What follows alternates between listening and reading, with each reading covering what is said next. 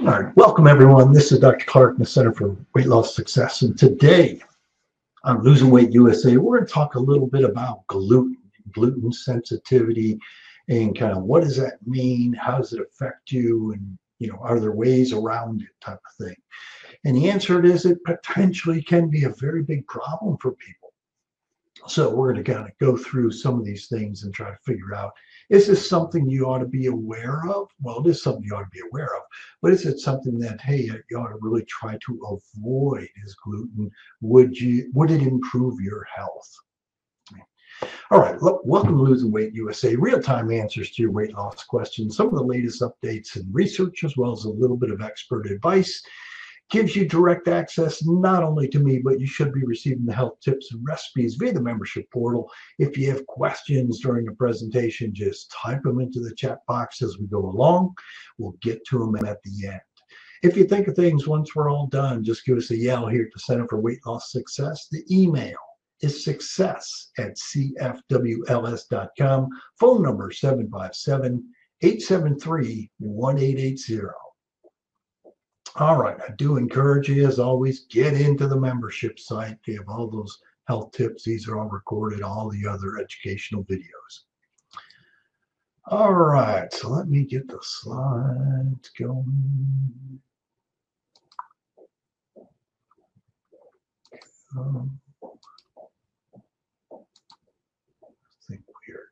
All right. Okay. So we start out with a little cartoon here, and it's just for those who are listening, not watching. It's a doctor walking in, talk to the patient, and says, the high carb diet I put you on 20 years ago gave you diabetes, gave you high blood pressure, and heart disease. Oops. And sometimes it may seem like that. All right. And it has been kind of quite a change over these last 25 to 30 years, because it's been quite a long time that the U.S. government has endorsed that high carb diet. Now, things are slowly coming around to offset that. But in 1992, the U.S. government endorsed a high carb, low fat diet. Now, they've been talking about low-fat diets literally from the late 60s, 70s, and as time went on, people actually did kind of go onto a lower-fat diet. That automatically meant they went on a higher carbohydrate diet. And in 1992, the U.S. government really endorsed this high-carb, low-fat diet. And we can see kind of just from that time on, kind of those early 90s until kind of the present, these recommendations, there's a sharp incline after that of people that became diabetic. And just kind of the number of diabetics in the millions just skyrocketed after that. So the U.S. government put their blessing on this high carb diet's better because they wanted you to be on a low fat diet. Diabetes just took off after that. And kind of all the problems that go along with diabetes, which typically are inflammatory issues. All right, and part of that, not all of it, but part of that can potentially be related to gluten.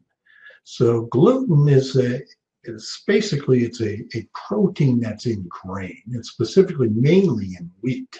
Okay, Latin gluten basically means glue. Okay, just like it sounds like.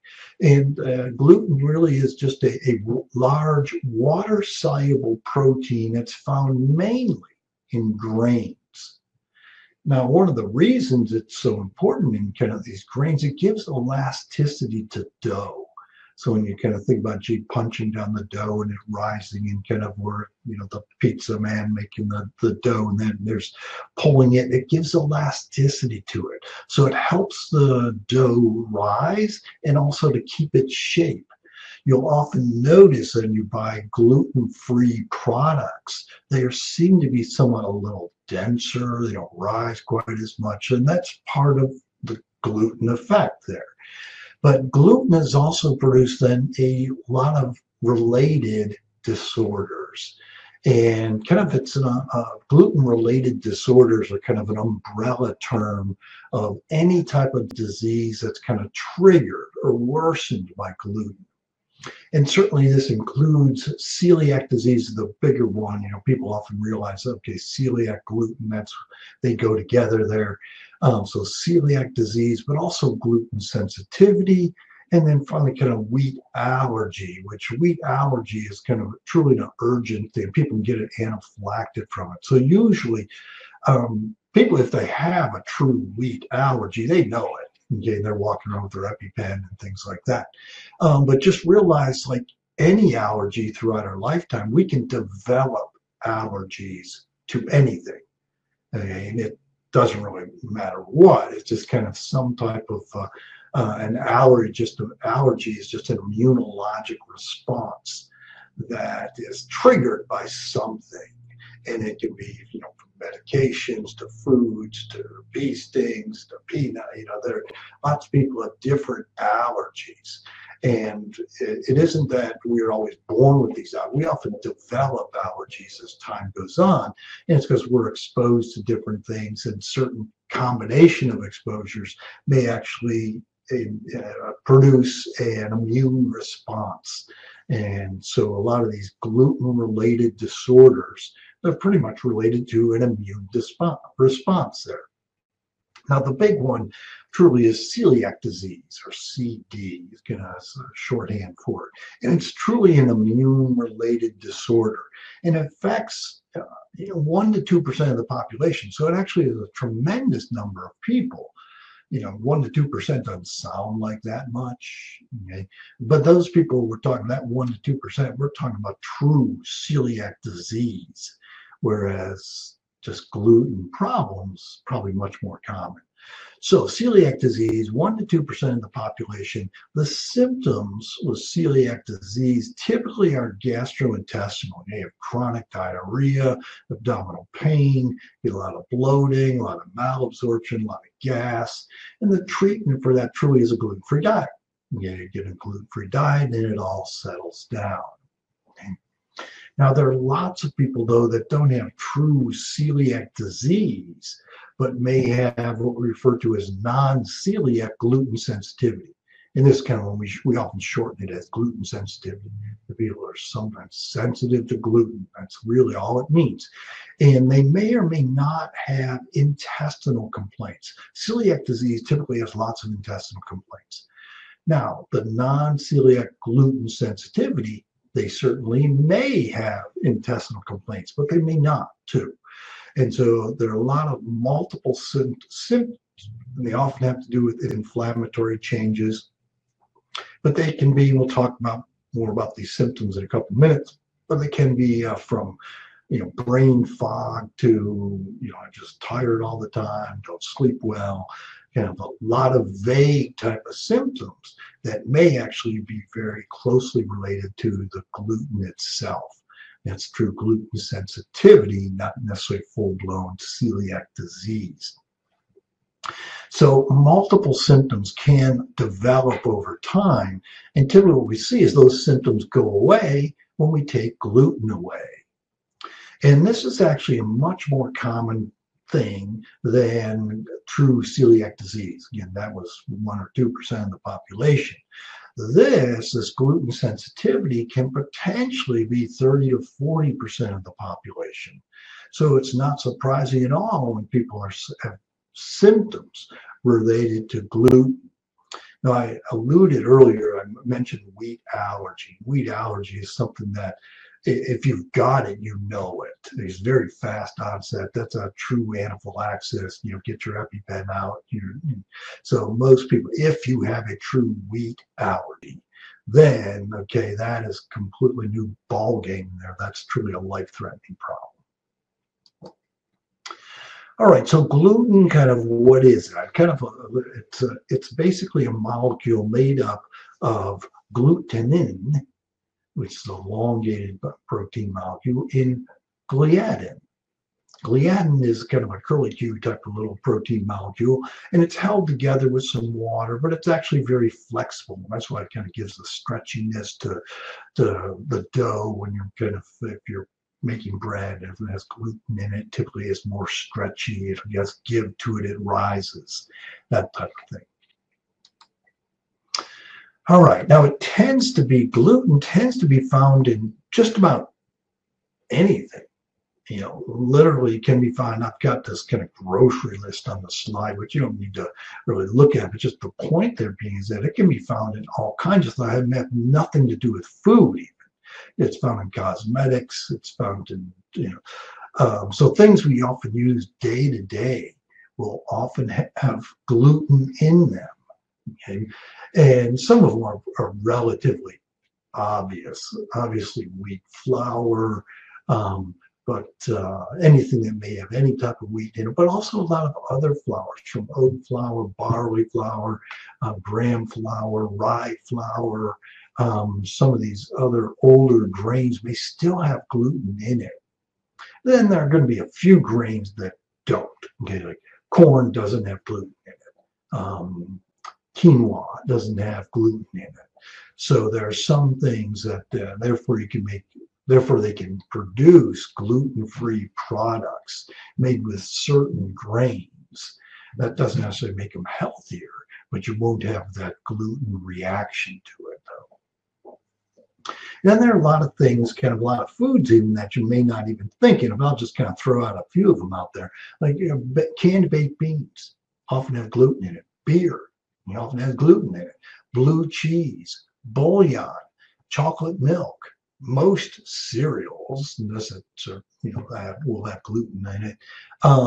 Egg substitutes, some energy bars, some flavored coffees, a lot of the the creamers that that are put together, which are a lot of chemicals, basically processed food, will often have gluten in it. Fruit fillings in some of the pastries that are out there, some hot dogs, even ice cream. Lots of different things. Ketchup is a common one there. A lot of, I mentioned non-dairy creamers, a lot of salad dressings that often have gluten in them. And it's very minor amounts, but it can be, many, many different things you wouldn't really anticipate there. Toothpaste. It's like, who thinks about gluten when you're brushing your teeth? But some of them really do. And if you're truly gluten allergic, or if you want to say a true celiac disease, you have to be really, really careful with these other things. And because it shows up in all kinds of different things. Again, I mentioned cosmetics. They can actually have them too. Shampoos, conditioners, these are other things that may have this gluten in it. It tends to be literally everywhere. All right, so gluten sensitivity, again, the much more common, and maybe 30 to 40% of the population, really, really common, and it very likely can have some gastrointestinal symptoms. It may not, like, pretty much celiac disease has GI symptoms to it. But gluten sensitivity may have some GI symptoms, and there may be vague GI symptoms that you don't necessarily think of as, gee, this is kind of an allergy of food. Irritable bowel syndrome, just abdominal pain and bloating. If you get diarrhea, constipation, a lot of gas. Reflux is a common other symptoms. You may get mouth ulcers. So if you're prone to these, potentially this can be an answer that may not have been discussed previously. And then there's lots of other things that can have a lot of other symptoms with it, from headaches, migraines, brain fog, and just fatigued all the time, muscle joint pain, skin conditions from eczema to rashes to little cysts that develop, mental type of thing, from depression, anxiety. You can get anemia from this, and that's often from a GI thing that may not give you symptoms, but you're losing blood. Asthma, any type of inflammatory condition, from my nose runs all the time, to true kind of eating disorder, but even asthma, which is an inflammatory condition too. And then finally, a lot of neurologic issues. schizophrenia, autism, peripheral neuropathy, where you get numbness or tingling in the peripheral nerves, ataxia, gee, I stumble a little bit, I have terrible balance, ADD, ADHD, all potentially can be related to gluten sensitivity. And so are there different tests that you can do to kind of look at this? Well, yes, but we'll talk about what the real test is here in a couple of minutes. But so they can do antibody testing. The issue with antibody testing is actually may miss a lot of people that have the problem. It just doesn't show up in their antibody testing. And it's somewhat of a diagnosis of exclusion. And one of the best ways then to really diagnose this is, okay, truly go gluten-free for a good month. And if you go gluten-free for a good month and you find that, hey, a lot of these symptoms that I've been complaining about have slowly faded away, then kind of, okay, add some gluten back in and see, hey, do your symptoms return? If that occurs, and very likely it actually is due to the gluten. It may not be, like, again, that full-blown gluten celiac disease, but there's more of gluten sensitivity. That, gee, when I eat these things or I'm exposed to these things that have a lot of gluten in it, wheat, again, grains are the biggest culprits. And if I take the grains away, I get better. Add the grains back in, I get worse. There's your diagnosis right there. You don't need any tests done. That you just need to have the perseverance of actually going gluten-free for a good month or so. And the treatment then is fairly obvious. Is that, okay, you need to be on a gluten-free diet, okay? Which is, again, sometimes easier said than done because it sneaks into everything. But for people that are truly gluten sensitive, if they get rid of most of the gluten, they'll typically be okay. You know, not necessarily have to worry about, is there gluten in your shampoo or anything, or your toothpaste. That's probably likely not going to be the real culprit there. Now, one of the problems with that statement that I just said is that often it is thought that, gee, okay, I have this gluten sensitivity, I'll just cut back. I'll cut back on and that's kind of a false impression. You may feel a little bit better, and it can be helpful, but you really, if you have true gluten sensitivity, you really ought to avoid it completely. Part of that is because a lot of times symptoms slowly worsen as time goes on. Okay, so just kind of being that, hey, I'm going to cut back, potentially can improve symptoms, but really the real treatment is you need to truly avoid gluten. And what you have to realize is that there's no nutritional deficiency that occurs if you stop consuming wheat or processed foods or anything that has gluten in it. You're not going to be deficient in something. You're not missing something because, oh, I'm not eating this wheat-based or some gluten-based product. It's like, no, you're not missing anything at all. You're actually just helping yourself. All right, so kind of what are some signs kind of this kind of, well, it's one of those things that can be lots of weird signs and may have nothing to do kind of with the GI symptoms that I mentioned earlier. Those are the biggest things, but it can be all kinds of things from, just anxiety, autism. There's literally hundreds of signs of gluten sensitivity. And again, they're often very vague signs. Brain fog, gee, I just don't feel well, a dairy intolerance, depression, certainly any inflammatory type of disease process. So there can be all kinds of different things, and they often don't sound at all like it'd be related to, something great. And just have to keep that in mind, that it can actually affect a lot of things that have nothing to do with your GI tract. Okay, so some other kind of signs and symptoms of gluten intolerance that people don't necessarily think about. Okay? And recurring headaches can be one. Just kind of vague GI problems. Gee, I get a little extra bloating, a few cramps. Might not be running to the bathroom all the time, but gee, it just kind of I get this upset, bubbly stomach type of thing. But other things such as dental issues, okay, that mental fogginess, other immunologic inflammatory conditions, some vague type of diagnoses which are often can be related from fibromyalgia, just aches and pains. And gee, it's, I get up, it's hard to get up in the morning. Those types of aches and pains, they can be related because I'm just fatigued all the time. Skin changes, skin challenges such as rashes, eczema, cysts that develop, very, very common. They can happen with any type of inflammatory condition. Gluten intolerance is a common problem with that. So again, I mentioned the testing. You can get antibody testing done. And the issue is that it doesn't, again, just because it's negative doesn't mean you don't have it.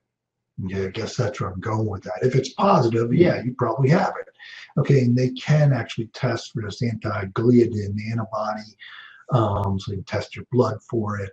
But they can also look for kind of transglutaminase antibodies. And these are muscle proteins, so you can get blood drawn from muscle proteins that come from the damaged intestinal wall. So again, I mentioned earlier, not everybody has those intestinal symptoms. So again, just because you don't have it doesn't mean you don't have a problem, though. Okay. Now, for celiac disease, because celiac disease typically is a true intestinal problem, that's one of the hallmarks of it. Pretty much most people who have true celiac disease is going to have this. 85% you'll get those kind of those antibodies that you can get tested for.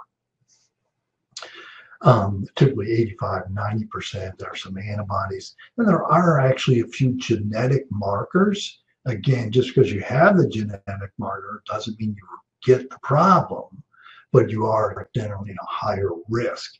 And about 40% of the population is going to have some of these genetic markers anyway. Okay? The HLA-DQ2 is one of them, and HLA-DQ8. Okay? DQ2, DQ8. And these are genetic markers that can be tested for. Now, most insurances aren't going to pay for you to, without fighting a big battle about, gee, I'm going to get genetic markers tested. They may or may not go for that. And then kind of if you really think you have a problem, you can get a rectal challenge, meaning basically gluten is placed up into the rectum and see if any true reaction occurs. And it's typically going to be an inflammatory reaction. Okay, so this is kind of a test thing that they're actually testing. Do you get some inflammation? Literally, very close to the bottom end, that subsequently then it can actually be visualized fairly straightforwardly. I'm not necessarily recommending you get this done. And then finally, you can get small intestine biopsies, which is typically for celiac disease. This gastroenterologist may look down there, take a look into the very beginning of the small intestine, which they can fairly easily reach, and do some biopsies from that. So part of the problem is there's no really standard there. Okay, there aren't any real standard of what defines this. Certainly, yes, you can measure for those antibodies, both in the blood. You can actually check for them in the stool as well.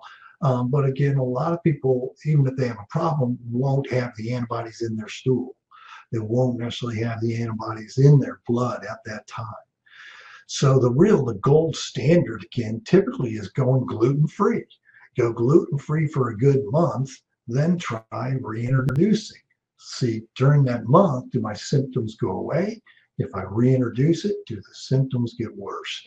And the bottom line, if they do, if that occurs, then yes, you are gluten sensitive. And it's actually incredibly common. Again, 30 to 40% of the population. Okay. Now, again, if going gluten-free, and this is just a little side, digress here for a minute when we say, gee, going gluten-free, it doesn't necessarily mean use all the gluten substitutes, okay? Meaning that there are a lot of things now, you can find, it used to be very difficult to find gluten-free products. Now it's actually fairly easy to find gluten-free products, and part of that is because gluten problems are so common. So they make now gluten-free substitutions, gluten-free bread, gluten-free pastries, gluten-free all kinds of things. But a lot, just because it says gluten-free doesn't mean it's good for you, because typically all they've done is substitute a different carbohydrate in there. And so lots of junk food, lots of processed food are still labeled as gluten-free, which if you're gluten sensitive, then yes, you need to avoid the gluten side of it. That doesn't necessarily mean you eat a bunch of junk food either. So gluten-free itself, the point that I'm making is gluten-free itself does not necessarily correlate with low carb. Okay? Because typically we talk about low carb diets all the time. Gluten-free, if you're actually avoiding typically those gluten products and avoiding those foods and not necessarily substituting. So, and what I'd like to point out is I talk about a core diet all the time. The core diet for literally anyone, okay, should be three things. And that's, water, best thing to drink, lean protein sources, meat, seafood, cheese, and egg, and then colorful vegetable salad stuff. That should be the core of your eating plan right there. Doesn't matter who I'm talking to.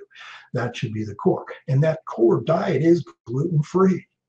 And you just realize what I encourage people to eat, and try to eat mainly myself as well, is stick around with that core diet. The core diet itself is gluten-free. All right, so this was kind of part one of this. Next week, we're going to talk a little bit more in deep about the true wheat side of the whole thing, which is found in everything. Okay, but still, we'll go a little bit different angle on it. We're talking more about the wheat. So this is part one on gluten sensitivity. Part two will be next week, I believe. All right, I don't see questions sitting out there, but this is something that's very, very common. Again, 30 to 40% of the population actually has some sensitivity to gluten. The only good way, really knowing that, is try gluten-free. Go gluten-free, see if your symptoms go away, and then if you're feeling good, then you may just want to stay gluten-free no matter what. Or you can try adding gluten back in, see if your symptoms come back. And that definitely answers the question right there. All right, so as always, I do encourage you, get into the membership site. We have the weekly recipes as well as weight loss tips, plus all the other educational materials. Tune in each Tuesday, 12:15 for the next webinar. Watch your email for the invite and link. And remember, it's your life. Make it a healthy one. Have a good day, everyone. Take care.